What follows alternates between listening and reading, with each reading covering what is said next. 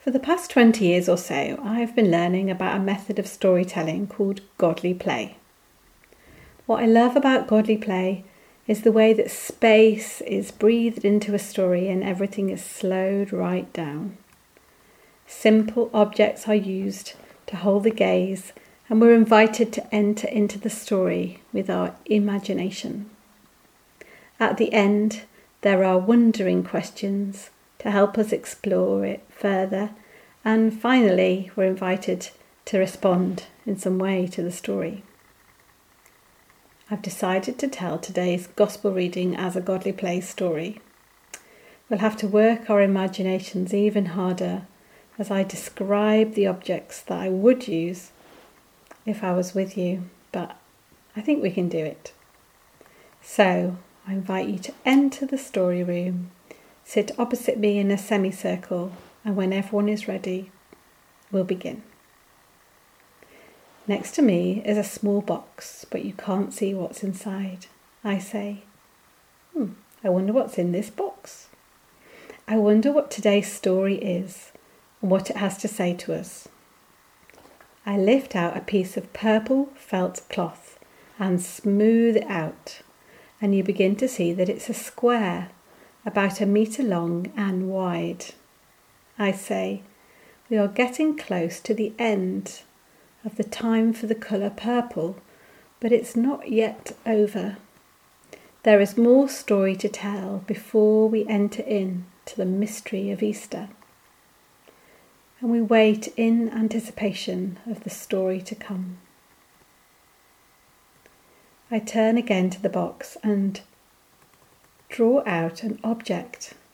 It's a flat wooden object shaped a bit like an arch or a U with square rather than rounded sides, or maybe an outline of a rectangle with one side missing. It's about 30 centimetres by 10. I say, I wonder what this is. I place it down with the open side facing you. I turn again to the box and draw out a cup and a plate and put them down on the shape. To my right hand side, I draw out a small jug and place it down. And someone says, it's a table. And I say, oh, it's a table. I say, I wonder if there's anything else in here. And I find a small piece of bread and I place it with the other objects. Sitting back, we look together at the laid table and we wait. I say, I wonder who came to this meal. I wonder what sort of people they were. Let's look inside the box to see. I pull out a small wooden figure and hold it in the palm of my hand for you to see, and I say, there was once someone who said such amazing things and did such wonderful things that people followed him. They asked him many questions and even shouted praises to him. They thought that Jesus had come to be their king, but they weren't paying attention because he wasn't the sort of king that they were expecting. Eventually, the leaders were afraid of him. They were looking for him and plotting to arrest him. So Jesus found a secret place and invited his closest friends to join him there. I placed the figure next to the table on the right-hand wing in the middle, and I say, this is the place Jesus sat, in the special place for hosts during this time. But who were his closest friends? I look in the box and pull out another wooden figure and place it on my hand. I say, this is Judas, and he sat here to the left of Jesus, in the place kept for the guest of honour. Who else? I lift another wooden figure onto my palm and say, here is someone with a mysterious name. He was called the disciple Jesus loved. It may have been John, the youngest of Jesus' followers, but we're not told for sure. And I place the figure down and say he sat here on the other side of Jesus at the outer edge of the table, and this was the special place for a trusted friend. But there's still lots of spaces. Who else came? And I lift out each figure and count them, placing them around the table. Here is a third friend, and a fourth, a fifth, sixth. The table is getting busy. But there's even more. 7, 8, 9, 10, 11. I sit back. Is that all? No. There's one more, and this is Simon Peter, the oldest of Jesus' disciples, and I place the last figure on the far edge of the left-hand wing. This is the place for the least important person, or even the servant.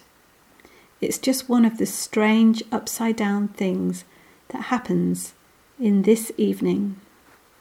Our story now is going to zoom right in to the middle of their time together.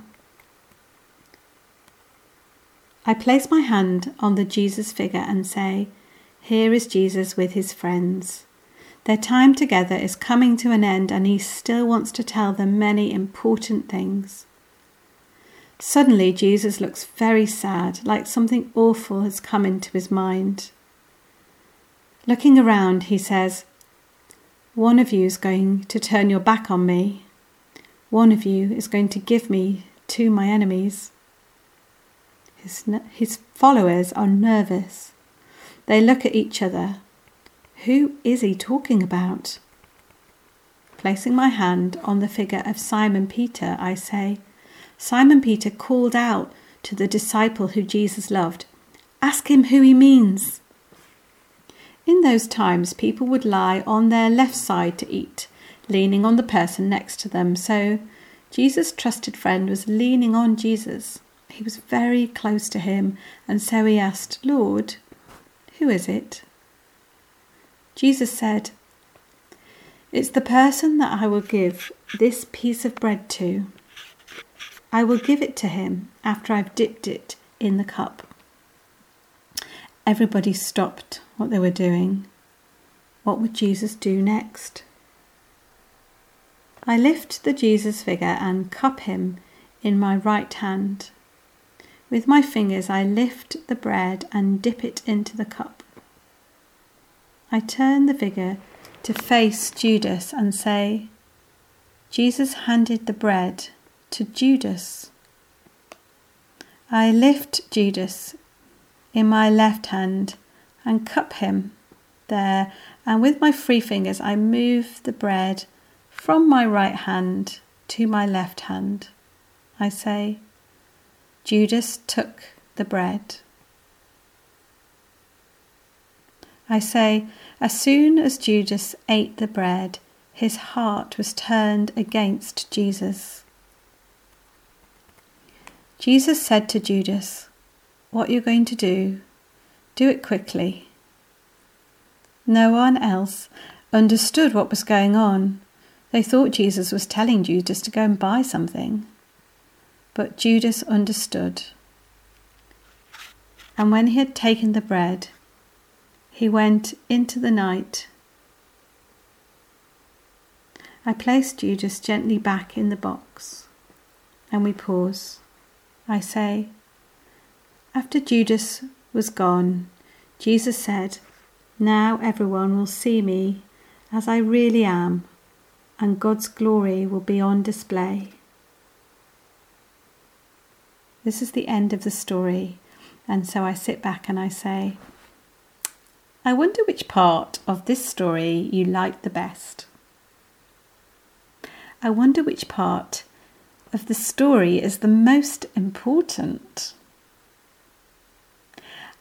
I wonder which part of the story we could leave out and still have all the story that we need. I wonder which part of the story is especially for you today, or where you are in this story. Now, I wonder what work you'd like to do today in response to this story.